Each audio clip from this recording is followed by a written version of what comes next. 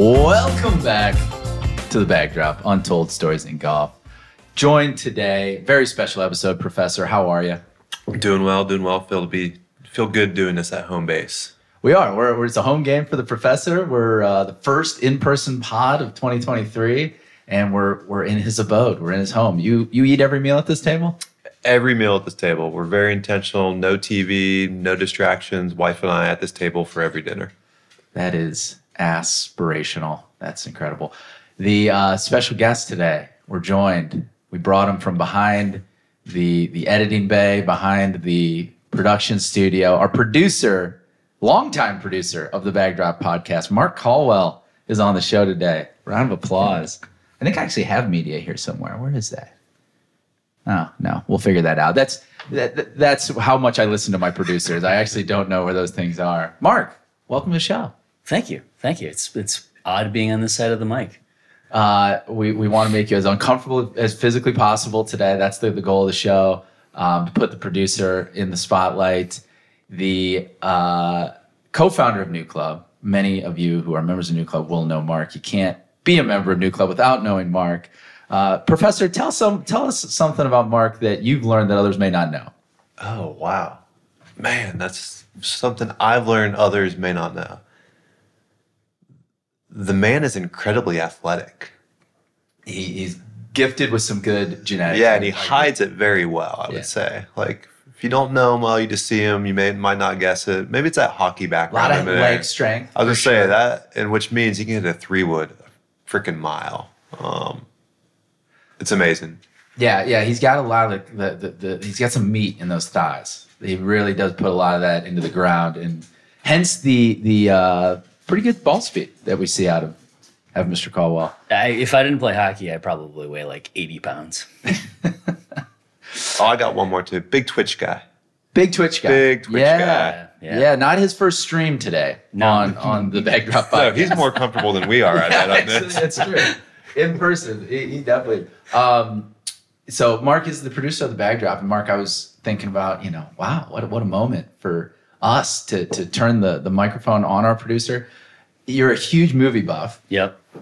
I know that from many, many car rides of you, like encyclopedic knowledge of different actors and actresses. And so my question for you is there a producer or a director that is kind of your inspiration when you dive into that work? I would, my favorite director who's around today is Quentin Tarantino.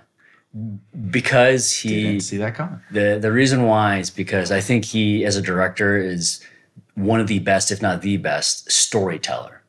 And the scene that I always refer to when I talk about this is the opening scene in Inglourious Basterds, where Christoph Waltz is sitting at the table while the refugee, like the Jewish family is hiding underneath the floorboards. And everyone knows that they're there. Christoph Waltz knows that they're there, but he sits there and painstakingly tells a story to this family while they're trying to hide the other Jewish family. This scene is just so tense, and it's just so amazing. And what Quentin Tarantino can do with that type of script writing and acting is pretty incredible. So, what's your favorite? You had to pick one, maybe not your favorite, but like quintessential Tarantino. Like someone's like, which one should I watch? That's quintessential, and which one would you pick? Pulp Fiction. Yeah. Pulp Fiction for sure. What is about Pulp? Same thing. It's like the way that he develops every character. Right, from Sam Jackson to Travolta to Uma Thurman, it's just so well put together. The story itself, the storyline from start to finish is just incredible. I love Inglourious Basterds, but I don't think that's the starting Tarantino movie. Mm-hmm. I think it's Pulp Fiction. So would Inglourious be your favorite? I think Inglourious is my personal favorite Tarantino movie. Someone comes and say, which one should I watch? Right, go with Pulp Fiction. Yeah, it's the OG. The OG, love that. Yeah. My favorite fun fact, because it was always stuck out to me, is that you grew up on an island in Detroit. Yeah. When we first met, you told me I'm from an island in Detroit. I was like, Detroit has islands? Isn't that like Canada? What does that mean? But believe it or not, there's quite a few islands. So in the Detroit River, the Detroit River is probably about a half a mile long, and from the Detroit River, it kind of starts obviously in Detroit and goes all the way to essentially Toledo into Lake Erie. There are a whole bunch of islands between that span of water. And Grosse Ile is one of them. It's a 12-mile long island, about 3 or 4 miles wide, and a population of about 12,000, and 3 golf courses. 3 golf courses for 12,000 people. Right. Yep. Do you feel pretty isolated on the island, or do you feel part of Detroit? Like, what's the dynamics there? No, you don't feel part of Detroit. It's pure. it's not only pure suburbs, but you also the downriver area that's also the suburbs makes fun of Grosse Ile as this idyllic, non-reality sort of township. So in fact, at the end of the road, after you drive across the bridge to get on the mainland of Michigan, there was a sign for 30 years that, like those street signs that have like the 2-way, when you like end up at like a T and there's like a 2-way, there's like a just a street sign that goes this way. In the middle of it, it says reality.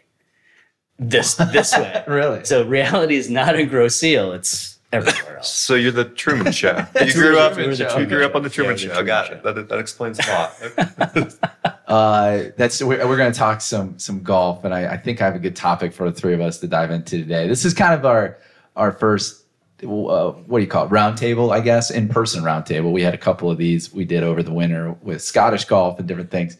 But let's set some context around your golf. And because Kevin and I have already talked a lot on the show about, our upbringing in golf and kind of what formed our habits and our beliefs, if you will, I guess. But let's talk about Mark Colwell's upbringing in golf. So there's 3 courses on Grosse Ile. Which one was your course? Mine was there's 2 private courses and 1 9-hole muni, and mine was the 9-hole muni. So much like many courses, there's the 9-hole muni was sitting sort of by the water. It's called Water's Edge, and completely I love flat. how creative our golf courses get with their names. Right? It's so, they tried to make it sound as good as possible, but it's just this flat golf course, 9 holes. I went there 5 days a week. Played there until the sunrise, or the sunset rather, and did the trick of like call my mom, collect, and say, "Mom, come pick me up," and then hang up. So that's what we used to do every day. And then through the trees, you could kind of see the main private golf course there, which is called Grosse Ile Country Club. Donald which is Ross. Ross. Yeah, it's been there for over 100 years now. Yeah. Oh. And I've never played it, believe it or not. Still haven't played it. No.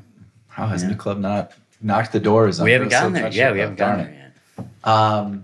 Didn't you used to kind of take a shortcut, didn't you, to Water's Edge sometimes if your mom wasn't picking you up? Wasn't it like? Yeah, honestly, it was just a 10-minute walk to my home, so it wouldn't have been a big deal to walk home. But you would cut across Grosse Ile sometime, or the country club, wouldn't you?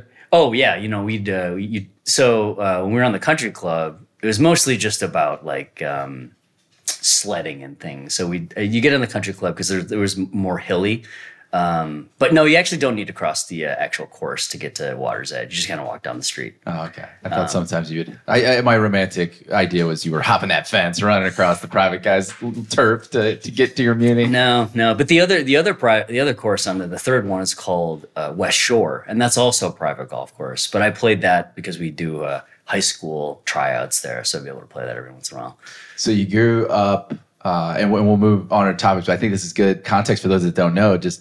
You grew up playing a lot, yep. Right? And you were a hockey player in the winter, and you played golf when it was nice. Yep. And then talk about like where golf took you from there. Like what was high school like, college like, in your adult yeah, life? Golf is actually one of my first sports. My grandpa taught me how to play. I have a 3-wood in my house that's like this long, and he cut it down for me when I was a kid. So I played golf was maybe one of my first sports, and then played it a little bit in high school. I made the team one year, but if you didn't shoot 73 as a 14-year-old, you didn't make our team.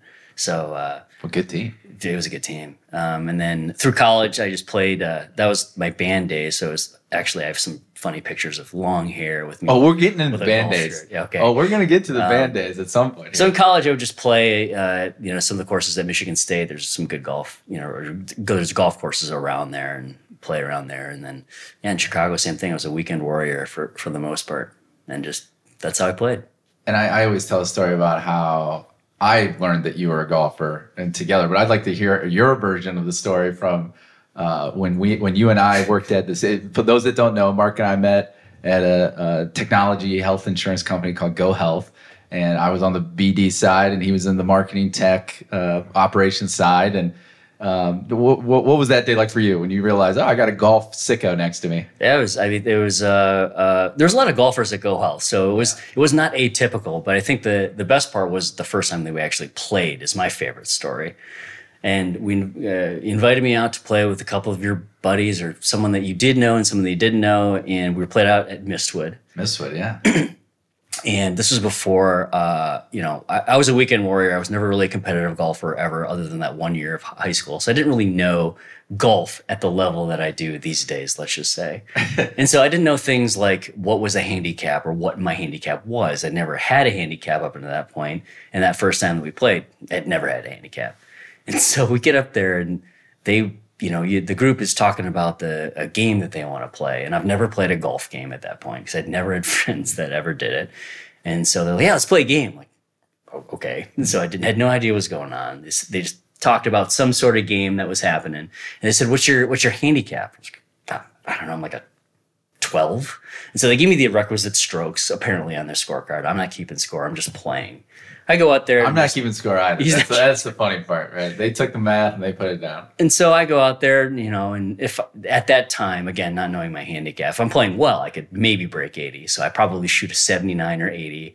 Played pretty well that day. I think it was a 76. Something like that. I think it was a 76. Sandbagger from the beginning. Yeah, right from the beginning. And so then we get off the course, shake hands, and one of the guys, our playing competitors, just walks up to me and hands me a pile of cash. I'm like, what is this for? He said, congratulations. I'm like, what did I do? And so I silently just didn't know how to react, just took it quietly and walked away, but thought to myself, man, if I lost, it would have been an awkward conversation. So anyway, I never got invited back to play with that group. Yeah, you were on the blacklist, obviously.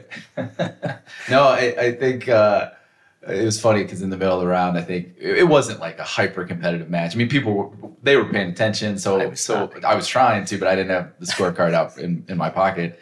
And I turned to Jeff Heisler on like, I don't know, 13 or 14, or maybe it was like 15. Yeah, it was the par 3 over the water. What is that? That's 15. And I said, what's the match at? And he goes, you closed this out last hole. And it was like, we beat him on 14 because Mark is getting 12 pops and went like, birdie, par, birdie, birdie. You're that guy. I had no idea. You were that guy. I was that guy. Yeah. And you're like, I just want to play more golf games now. Yeah. No, this is great. That takes me to the topic. And I'm going to come to you, Professor, on what I think this will be fun conversation for us is the idea of team golf. And I wasn't expecting you to tell the story. So I think that was an unbelievable intro to this. But like the idea of team golf versus individual golf. And Professor, I want to like just kick it to you of what do you think of when I just what are the first impulses when I say team golf? What does it mean to you? Or what is it? Oof. What comes to mind? Camaraderie, I think. Having someone, not to make a war analogy, definitely, but to use the phrasing of having someone in the trenches with you, right? To have someone there to share something with you and knowing that's like integral to it. I would say that's the first thing that comes to mind. Mark, the word team golf, what comes to mind? I'm trying to think of a word specifically, but it's fun. I would say fun, just because it's whenever you're playing on a team, it's more fun. It just in my mind it is. I thought you were gonna say cold hard cash. Been cleaning up ever since. Well, now that I have a real handicap, the cash is yeah, it's more infrequent. Yeah. I like when I thought about it, high school golf comes to mind. I think for a lot of people that played high school golf, it was like the last hurrah for team golf for a lot of people, and they just never played team golf again.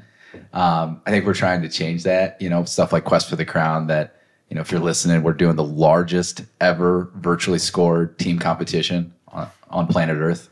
I'll just add that to the byline. I mean, it's pretty cool. Like we're attempting something that's never been done. And it's the concept of your score contributes to a team. It's not just you out there, that it means something beyond just your own kind of, I don't want to say selfishness, but golf is inherently very selfish, right? It's like, there's a beauty to it where you got no one else to look to. It's all on you. But then there's also a very like kind of sad part about it, right? Where it's like, well, it's all on you and it's all kind of selfish. Like you're just in your own head the whole time, right? I mean, isn't that kind of the the idea of team golf is get yourself a little bit outside of yourself to kind of think about maybe the experience of somebody else or the contribution of somebody else and how you can help each other in a team component.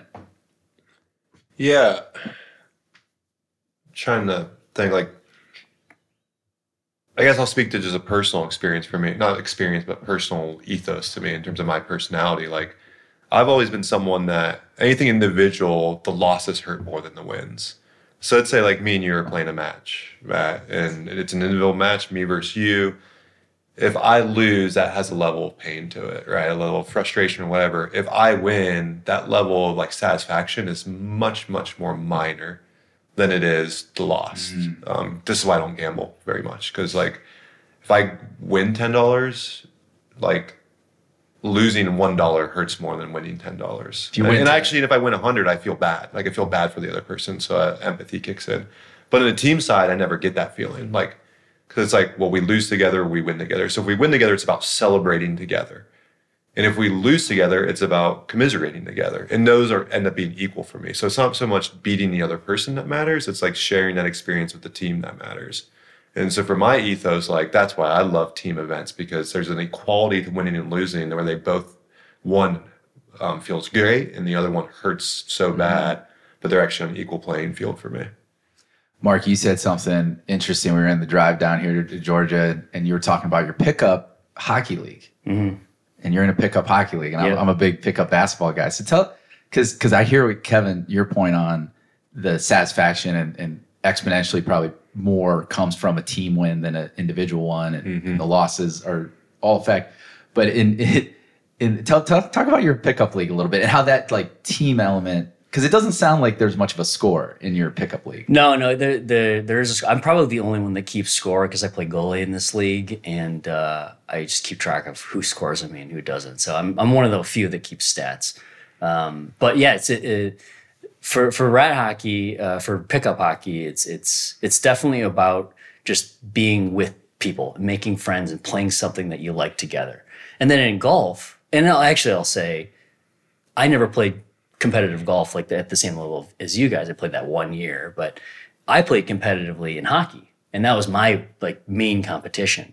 And to expand on your point, Kevin, is like when you're playing as a team and you're winning as a team, the feeling of everything working together is somehow more. It feels like you've accomplished more because everyone's playing their role, everyone's doing, contributing to this like common goal as a group. Right. And I feel like even that's a human condition, thing as well. It's like when you're working towards something together, you feel like you're accomplishing something bigger, I feel like, rather than just the individual accomplishment. Right. Because if you hear a championship team in basketball or hockey, they never talk about, I scored 10 goals. They talk about we won the cup together, and that's like way more meaningful. And I just feel like that, when you take it to golf, it's the same feeling because it's a human condition, and then talking about the quest for the crown. Hopefully, we get that same type of feel, right? Yeah. That you're working toward this one thing across the whole year. And by the way, not only is it a team event, but it's everywhere in the country and in the world. So right, it's just it's a different take on team golf for sure, because it's actually creating both worlds. You're playing by yourself, but also contributing to a team, right? Mm-hmm. And that's like very now that is true of like high school matches where you're taking the best 4 out of 5 or 6 scores, but this is very different where that round counts. You declared it. You're going out and playing. You might be playing by yourself. You might be playing with other NewClub members. You might play with non-NewClub members, but it means something. It counts for your team, and the hope is that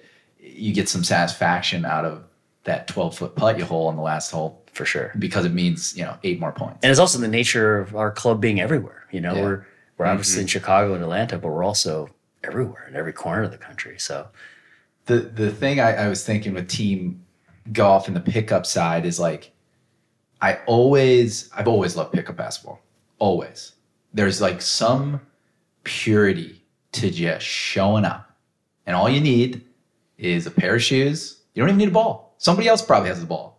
If nobody brings the ball, then you're in trouble. But hopefully somebody brings the ball. But all you needed was shoes, literally. And there was, in the summertime, we played shirts and skins. And in the wintertime, light and dark, and you just split up. You kind of tried to do it by ability a little bit, and then there'd be some guys that would try to get a little clicky and run the court and stay on as long as they could. And there was so few rules, but they were held strictly.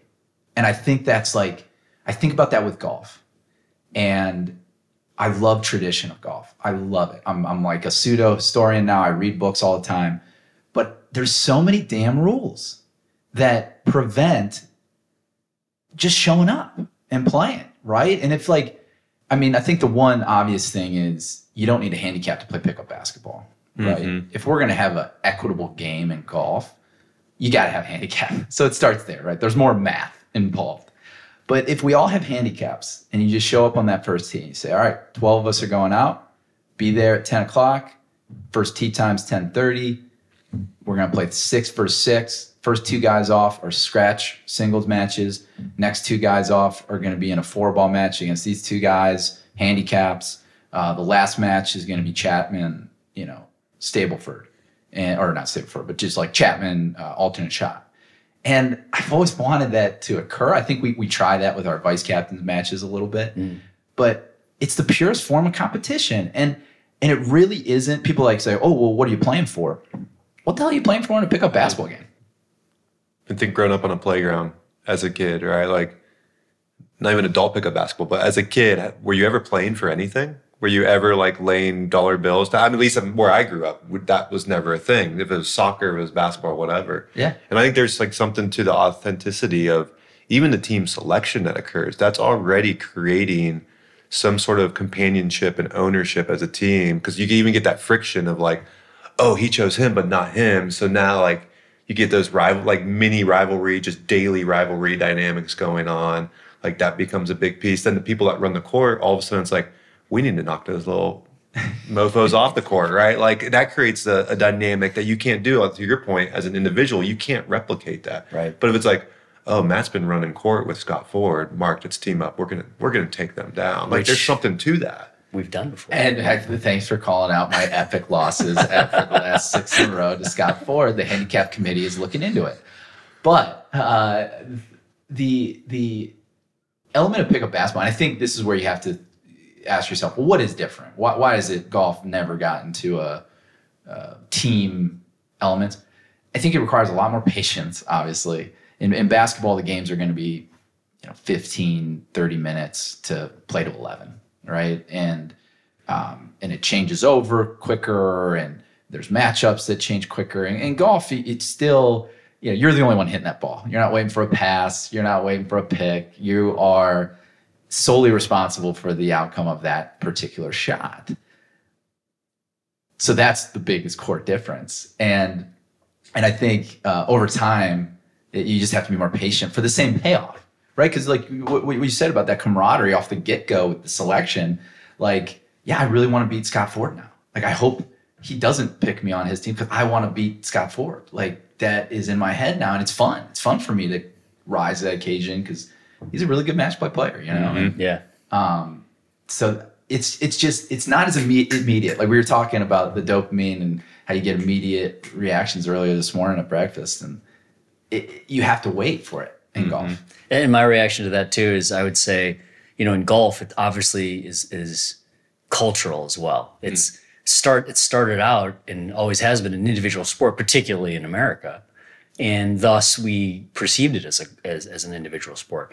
So what it's going to require is, one, creativity, right? Doing new things, coming up with new formats, new team ways to play together as a team. And then 2, commitment to doing that. So you have a consistent, effort of there's always a team thing going on.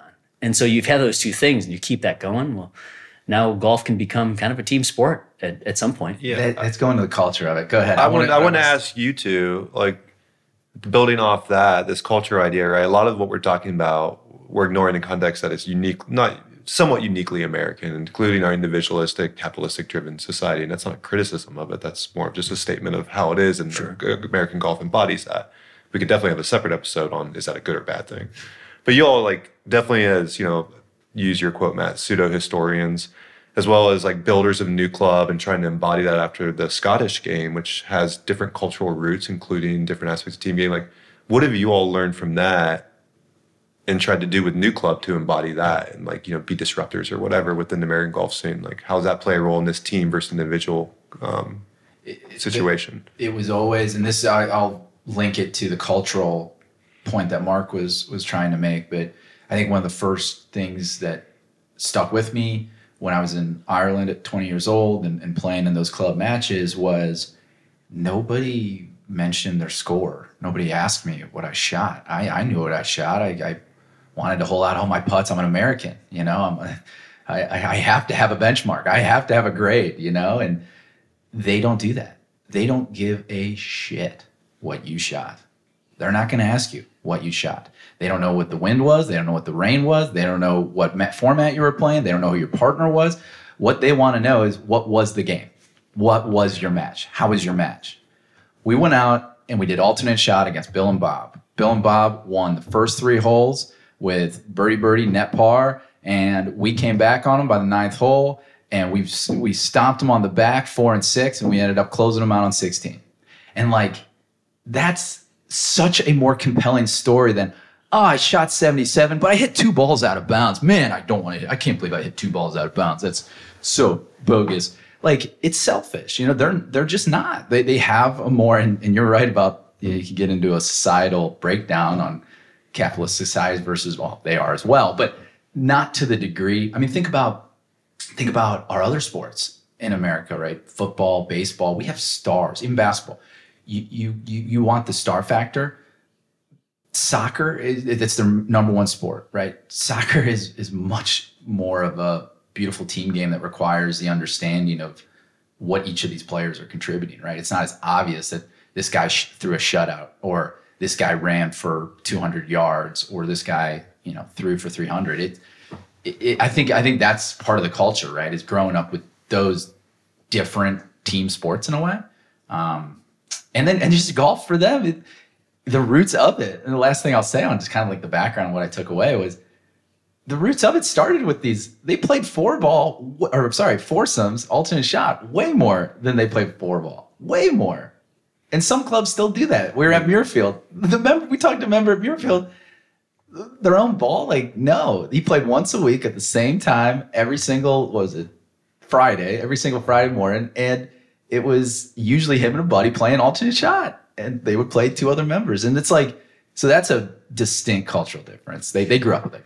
And for me, I would add, it's probably a little bit less from the Scottish history, but it's more about just what is more enjoyable to play this thing that we all love to play. And it's about like just the hang, and it's about like what's compelling to talk about. So, Matt brought up like, well, I hit 2 balls in the water as an individual. Like, right? I think about that in myself. Like, no one cares that I hit a ball into the woods, but they will care. And it is more a compelling conversation if we're talking about the team played together and we had this amazing thing that happened as a team, and everyone can sort of bond with this shared experience. Right. Remember when I hit 2 balls in the water and you guys went 1 up? Exactly. Yeah. Exactly. But if I'm just playing by myself, nobody really cares that I lost a golf ball. Yeah. And no one cares what you shot. Yeah. Like, that's not a fun conversation to have. I mean, sure, it's a fact, but that's where it really is great, because at the end of the day, we're all playing this for fun.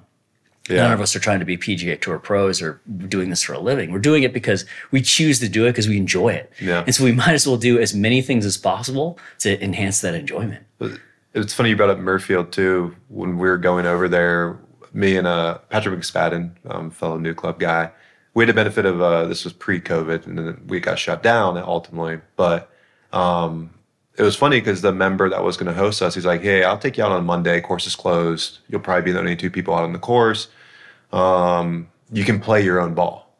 He said it in that way. And I responded back, like, well, we want to follow your club's traditions, and like, we're happy to play foursomes. He's like, no, I know how you Americans want to play, and you want to play. Like, he just said it, and probably with a little bit of snide in his comment too. Like, you Americans, this is how you want to do it. And it's like, yeah, I think that was a very in the face sort of acknowledgement to how the game is seen differently across those 2 cultures. Yeah, we're just so much more individualistic, aren't we? I mean, it's just, and selfish, just flat out. Like our culture is so much more selfish in a lot of ways. Well, what's the common response to foursomes often? So like, and before people have played it, what do you all see as like the most common response to foursomes if they haven't played it before? So we tried this last year with some vice captains matches, and we didn't even go full foursomes old shot. We went Chapman, which is you both hit tee shots, you play your partners where his ball ended up, and he plays where your ball ended up, and then you alternate shot him from there. The best take the best one, and play into the hole. Huge pushback, always pushback. Most of the time, it comes down to I paid for a full round. I'm going to get my full round. And so I think about that, and I can't object that, right? You got to get your value. If you see playing more golf shots out here as the value that you paid for whatever $100 to play this round, you can't. I'm not going to argue on that. What I would like to see happen, and I don't know if this exists in the UK. This will be cool to do some digging and look up. But if we ever own a facility, I would love to see it there is an alternate shot rate. You and me are okay. You're gonna play your own ball. Who's playing their own ball in the group? $100. Who's playing alternate shot? $50, 55 maybe. I don't know. Maybe it's late. But no, I don't even want to de-incentivize it. Like each guy plays 50, but we got a ranger out there. Like you better be playing your own ball. And then there are going to be some bad apples that would probably screw that up. Not within NewClub by any means, but you know what I mean? Like somebody would try to cheat the system.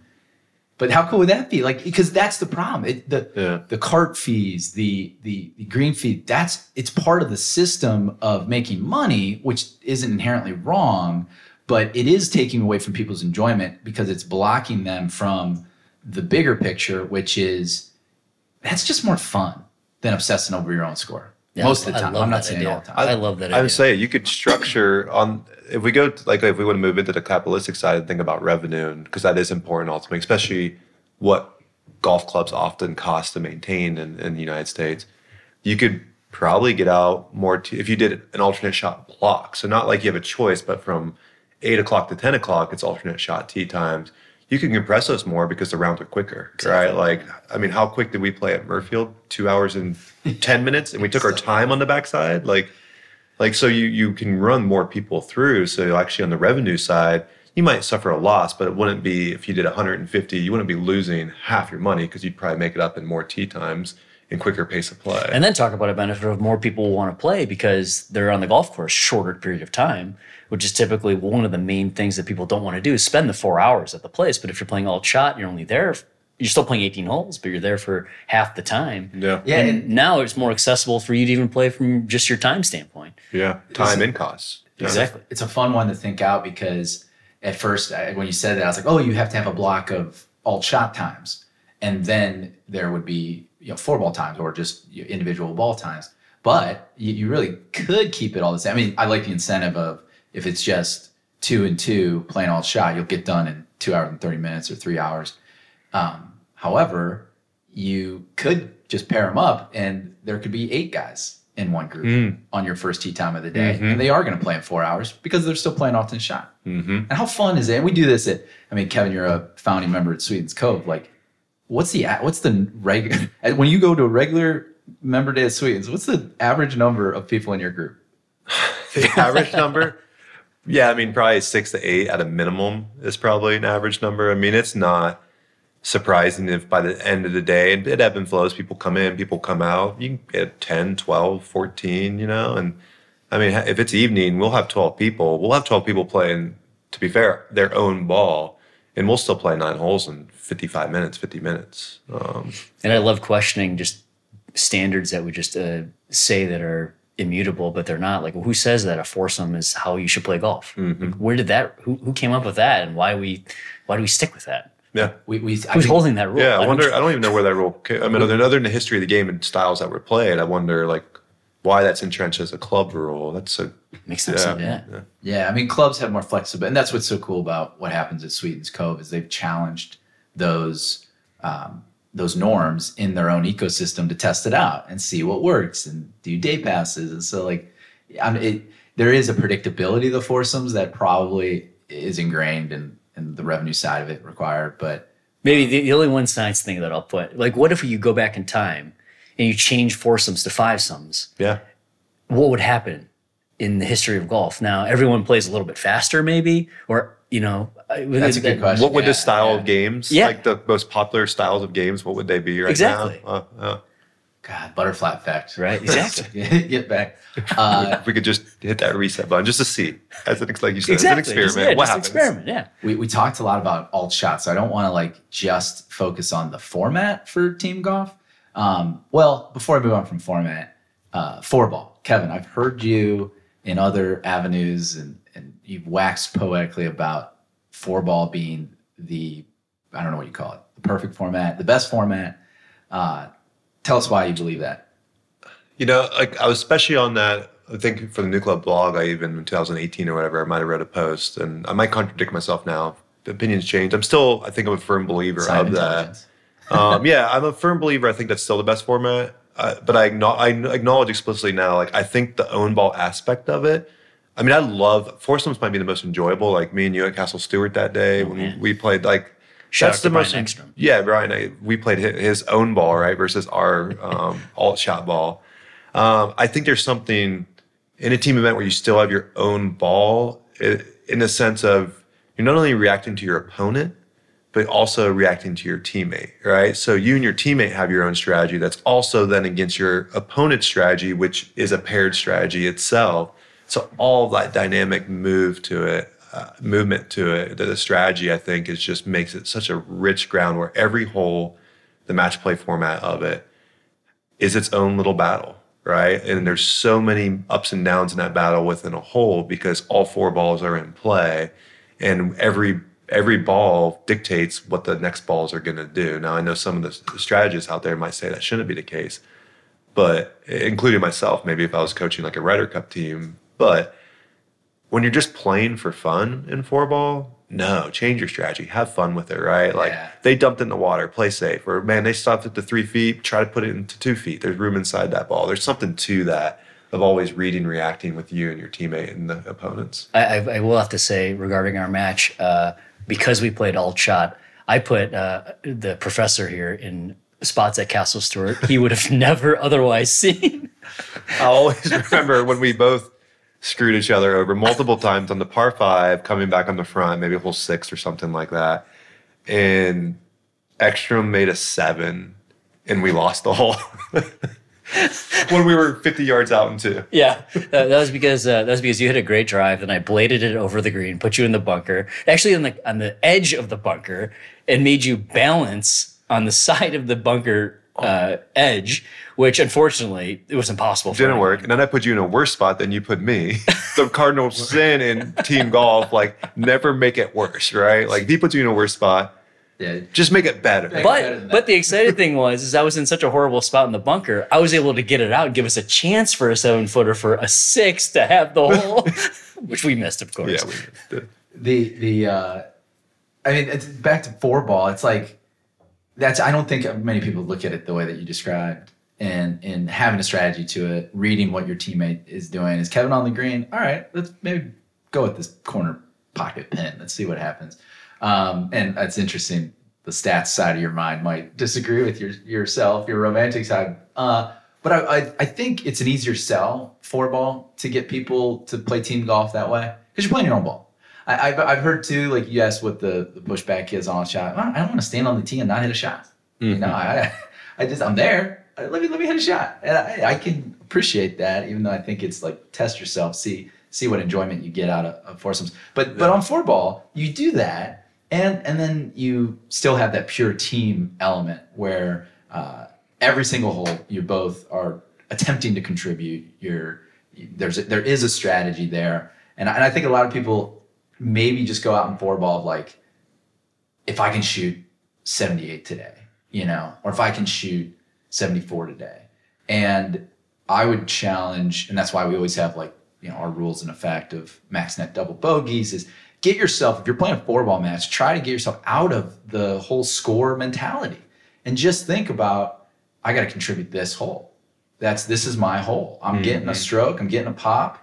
Let's put ourselves in a good place off the tee. Let's put on the green. And then you start to shoot better scores. Mm-hmm. And that's what I've also seen is like people that do make that leap to a true team golfer and they think about it that way, their scores start to improve. And then what happens when your scores improve? You care about your score again and they lose it. And I'm in this category. I've definitely done that, where it's like I've gotten into this very present place on the golf course because of team golf. Like I have to have a match. I can't play without a match anymore. And one of the things is probably my scattered brain. I just want something to focus on in that moment that has a little bit of competition, that I can read the situation and go. And my scores get better. But then when you see a bunch of scores that are getting better, you're like, oh, I start to care about my score. I start to care about my handicap again. And it's like, it ruins it. And then I got to do the whole cycle again and be like, all right, just get back to that present moment. And then what Kevin just talked about with gambling, then the losses hurt more. Is as soon as you care about your own score more, then when you fail, which you often do, it just hurts more. And then it's less fun overall. Let's talk about that with team sports, team golf. The loss is maybe more manageable, where you don't like get depressed and not want to play for 2 weeks, right? Because you stink. Like if you lose, 2 down and you shot a bazillion, well, you just lost 2 down. Like go out tomorrow and play the next match, and it's a little bit different than the ego. I think you can't mention this conversation without mentioning the ego. Like I think that's the number one. Ego is the enemy. It's like it prevents us from happiness, it prevents us from humility, it prevents us from enjoying ourselves. I mean, maybe I'll switch my tune right now. And I think there's an argument there for both this ego side, gratification side, all that. For maybe I should say foursomes is the superior format in the sense of what you mentioned on the first tee. Like, well, I'm on the tee box, I want to hit a shot. Train yourself to fight that response, right? To be content with not hitting the shot. I mean, this is a real factor in our world now in terms of what we've seen on the brain science side with phones and everything of like dopamine, we need a hit. Dopamine, now we need a hit, right? And like actually you need to train yourself against that. Foursomes is a perfect proving ground to do that in a way that would translate into your everyday life, right? Like train yourself like to be there, to be composed, to be content with not hitting that tee shot, I think would probably translate to real life more often. In real life, one thing I was thinking about with this conversation, Mark, and you being on today, a band. So we're going to get your band life at some point. And if we have the maybe our producer can pull up a picture of long-haired Mark. You just have to do a search. You probably can find it. Really? Is it on the internet? I'm sure. Go ahead. Search Mark Colwell. What would be the word you'd add to Mark Colwell for your long-haired band? You probably have to call out one of my band names, North Pilot or The Giveaway. North Pilot. Where'd that name come from? We poured over it and we all kind of hated it, but we just went with it. We lived on North Avenue in Chicago, and we arrived at Pilot being a really cool word and wanted to incorporate it in some way. So North Pilot. North Pilot. All right, I'll buy that. Yeah. But your band, we were part of all these bands. What about being in a band is, because it's team. It's a team aspect. You're playing, but everyone's playing their individual instrument. Everyone has to perfect their individual instrument, and then it comes together. Is it similar to what we're talking about? Oh, it 100% is, because when you play a show, and the way that when you're playing a band, you want your band to be as tight as possible. That's the word, right? So then when you're all in sync, you all know your stuff. You're playing. Everyone's playing at their peak or whatever. Everyone makes mistakes, obviously, on stage. But when you have those shows that it just boom, it comes together. Everything's smooth. The song sounds great. Everyone is, again, performing at their best. It's the same exact feeling, because you can tell the fans, the people that are watching you enjoy it more. You on stage get more amped to just do it. It's the same thing as like watching your teammate sink a putt or watching your teammate score on the ice and winning together in overtime or something. It's the exact same feeling, 100%. Yeah. Except with long hair and a vest and skinny jeans. In a fan club. Well, you're trying to change the fashion of golf too. You're maybe bring some of that rock and roll to the game. The other thing with the team element, the hang afterwards is a bit. We already talked a little bit about telling the stories and recapping a match or a game versus recapping your round is far more of interest. But I think about the losses I've had, in a team 4-ball. We'll just say 4. We played our own ball. and afterwards, like there's a humility to it. There's a, no one's gonna sit there unless it's like your really best buddy and you're just giving them shit for shooting 90 million, whatever their top number is. That does happen, sure, on like a score level, but that kind of hurts their feelings too in a way. Mm-hmm. But I think about the match and how much like my opponents will rag on me, and like you guys brought up Brian Ekstrom, he comes to mind. Him and I have been terrible partners. We like each other too much. I think we actually have too much fun, maybe, perhaps. I like Brian. He might not like me. I'm not sure. But the post round, like even in defeat, is more enjoyable for me because I can laugh at myself as a team. If I laugh at myself as an individual, I kind of start to lose my confidence and hurt. It hurts, right? It's like, oh, you stink, and then it spirals, and then your game gets worse, and then because we all know golf requires so much positive self-talk to be any damn good at all. And in a match component, I just don't feel that way after a round. I feel like, hey, we lost that match. I can remember some good shots in a match.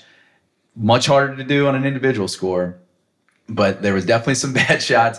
And we laugh about it because you got a partner that's telling you there, like, hey, man, thanks for putting me behind that bunker. And I think there's something to the psychology there because, positive self-talk is critical, right? We know that. So on an individual level, if you play a bad round, it's an individual competition, it's no good to sit there and beat yourself up. Like you need to talk yourself up, get back at it, right? We know that, and that's kind of proven in the science of what you should do. But I think there's probably something in the team aspect that creates this abstractness to it because it's about the team. So it's not about you. So the ribbing that happens afterwards, the needling, the jostling afterwards, where your team lost and they're giving, you sit around, they give you a hard time and you're giving a hard time back. It's always about the abstractness of team. So it separates that from the individual. Yeah, you have that layer. Where you can't do that in an individual competition because if I win, let's say the three of us play and it's all individual and I needle both of you, I'm just being an asshole. That's all I'm doing, right? Like, Matt, that shot you in the water, Mark, that thing you did there, that's why I won. Right. But if it's a team thing, like, that 4-ball match over there when you all had that putt to win and you 3-putted, like that creates that abstract layer from it. It's a subtle but a tremendous difference because when you have a shared experience of losing, and it's particularly in golf, it goes from a negative to a positive, right? Because it binds you. Exactly. So if you lose as a team and you have that fun hang afterward of talking about the loss, well, now you flipped it from what normally would be a negative that you lost into a positive. If that was a shared experience that we did together, and now we can talk about it, and it's fun. It could even be in like let's say college competition or whatever, a negative, not even a fun experience afterwards, a negative experience, but it's still, if it's bonding, it's still contributing to you improving, right? It's still contributing to something, even if it's like you're in there and someone's crying or frustrated, punching the wall. If you're doing that together, that's going to be productive. Exactly.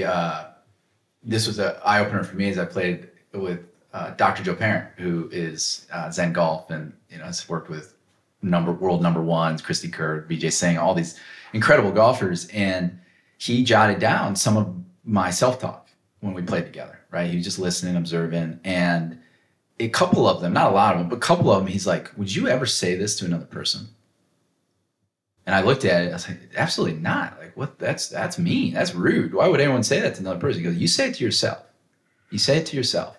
And I think that's something that happens in team golf too, is if me and you are playing 4-ball, Mark, and like you screw up, I would never say what I would say to myself. Right. Like, you idiot. Yeah. You jerk. Nice shot, you moron. Wow, you stink. I would never say it to another person. And I think what happens in this team golf world is that because I would never say it to you in that round as another person, because I respect you, I also stop saying it to myself.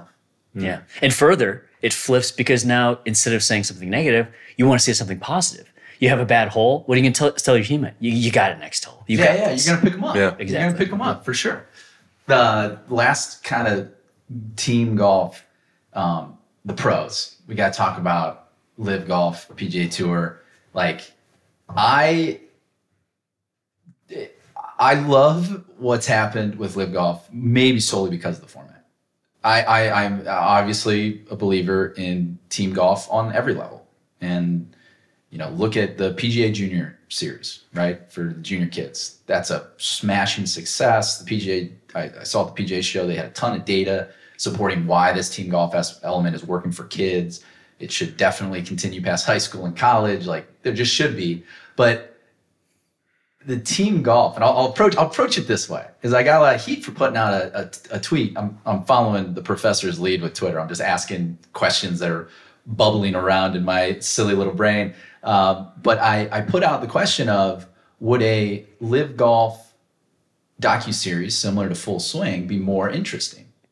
And everyone, I think most people know who runs live golf. It's the Saudi League. It's all these things. So people kind of shit on it, the question, and everyone, for the most part, said no. But what I was getting at was the drama of a team. And we're both Drive to Survive fans. Mark, I don't know if you dove into Formula One show, but that got us hooked in COVID. That is really compelling television. It's really compelling because of all the team dynamics. And they got a team leader and a principal, and they got these personalities that have to mesh to work kind of together, but also against. And so that's what I'm very bullish on, is team golf does work. Yeah.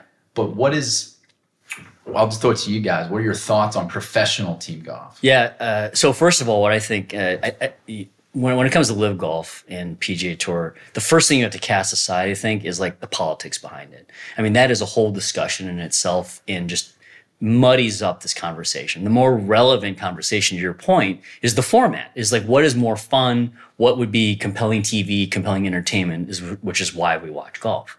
And so once you cast that aside and it becomes the conversation around the context of that, I think of other sports, of like, why are other sports compelling to watch? For example, college football, hockey, basketball, all these things. One of the primary reasons is for college football, for example, or college basketball, is what do Ohio State fans get amped up for every year?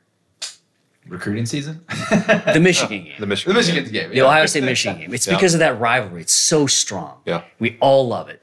In every conference, and every team has their rival. In hockey, it's the same thing. When you're playing your rival, when the Red Wings play the Blackhawks, it's a more fun game to watch, right? Because of that. And golf just lacks that entirely, right? And I think F1 now has that, right? They have a very team environment. Exactly. Yeah. And so, that's the conversation. How do you get creative in golf to insert some of that sort of element? And it's not necessarily like, make Tony Finau rivals against, Xander Schauffele. That's not it. But it's something creative has got to happen in there. Something has to occur. Yeah. But I think there's your point on rivalries and think about F1, there's a permanence when it's a team. So players come in and out of that team, right? Like, so there's a permanence to, as a fan, being fandom for that team. Right. So you do have fandom for players that come into that. Maybe LeBron, a great example, a huge Cavs fan, Matt and I both. Also, I'm a huge LeBron fan, the basketball player. So when he went to the Heat, I was still rooting for him. I didn't like how he did it necessarily, but the point there is my fandom from the Cavs didn't go anywhere. That was still there, right? So Ohio State, Michigan, college football. Yeah, huge fan of Brock Bowers, but guess what? He's going to go to the pros next year. It's not going to change my fandom of Georgia at all. So that creates a permanence when you have a team that take the PGA Tour. Well, let's say you're a huge Tiger fan. Well, when he's done, there's no permanence to that fandom. It's gone. Like, what do you do with that? Is there another player you can replace that with? Probably not, because Tiger's so transcendent. There's going to be no one else you can put in his shoes. And to give Liv credit of creating these teams that we all make fun of their names of the teams, but that is trying to accomplish at least that. So that's a creative idea. Yeah. You can't fault them for trying something new. You can fault them for doing terrible human rights violations. Sure. Oh yeah, I mean, but that's the political side. Yeah, that's we cast that aside. Yeah, Liv and Piff is nothing to applaud. Let's be very clear about that. For sure. Yeah. Liv as a whole entity, in my opinion, is nothing to applaud. But to your point, when we think about golf as a product, the team aspect and what they're doing, applaud the team structure and in trying that, because if we can make that work, that's gonna transform the golf product on professional golf, which is an entertainment thing. And that gets it's an entertainment product. And I think that gets to where culturally, I'm gonna try to tie this all back together. Culturally, because we grew up idolizing Tiger Woods, I had that 97 poster hanging above my bed. It was the individual. And my success as a golfer was always tied up with my individual success, my individual performance. And that's a very lonely place for the majority of golfers. We're not all going to be Tiger Woods. We're not all going to be successful at this game. It's really freaking hard. And so I think if a kid grows up with, and I'm not going to say live, because I hope to God PGA Tour brings some team element, but if they grow up with not the four aces, but like a cool team name up above their bed, will we break down this cultural selfishness and start to imply that being a part of something is more important than the individual? Yeah.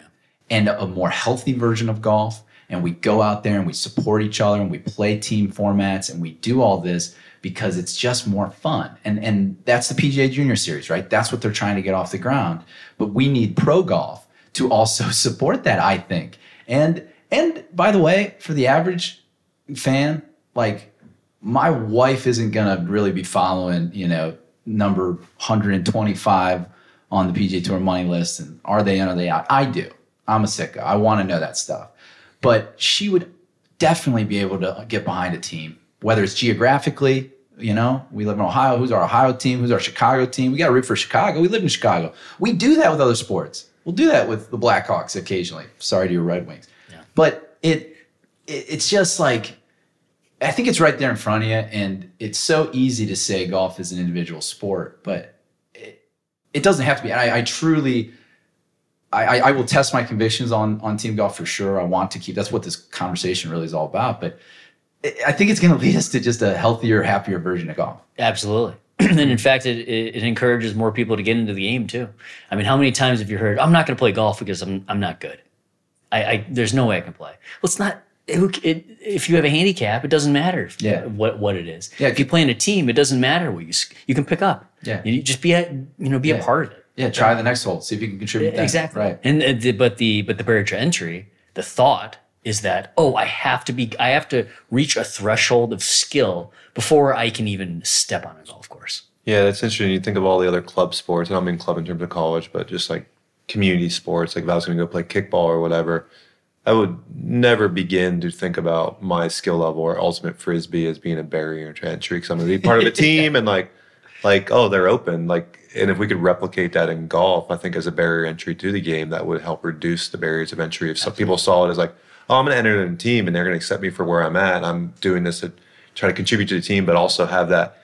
Let's be clear, the individual pursuit of improvement is key to every team sport. We're not saying get rid of that pursuit or remove it, but that pursuit should occur in the context of something bigger. And that's healthier, right? We're tribal for a reason. Like we've evolved, like our brain has evolved to be tribal for a reason. Yeah. So if we could do that, I bet we could reduce the barrier to entry to the game. And I would say further, when you bring kickball, no one's going to judge you for being at whatever skill level you are. I think that's actually a secret in golf, particularly with our club members, is that I would be remiss to name any new club member that would say they can't play with me because they're brand new and because they're a 20 handicap, they can't play with me. That's not the case at all, because in golf, everyone is at a different level. Everyone's on their own journey. And we all accept that. But if the benchmark is an individual score for yourself, then you're inherently messaging to that person that they're really bad and you don't want to play with them because your mark of success is a number and not that outcome or the match or what it might be. Well, we're getting close to time. Mark, great to have you on. This might be a regular occurrence. We might chop it up more. Where can folks find you, Mark? Where can they find me? Everywhere that you can find NewClub, I guess. Yeah, he's the man behind a lot of the NewClub operations and functions, and a hell of an individual. Thanks for joining us. We'll definitely have you back. Well, shout out to our friends at Golf Blueprint. Mark, are you going to be practicing leading up to the spring season? I do want to start practicing for sure. Yeah, absolutely. Golf Blueprint are our guys. So golfblueprint.com. Dr. Nico Daris, Dr. Kevin Moore here, one of the co-founders of Golf Blueprint. They're going to be at the spring meeting April 30th, 29th and 30th. 2 days, Sweetens Cove.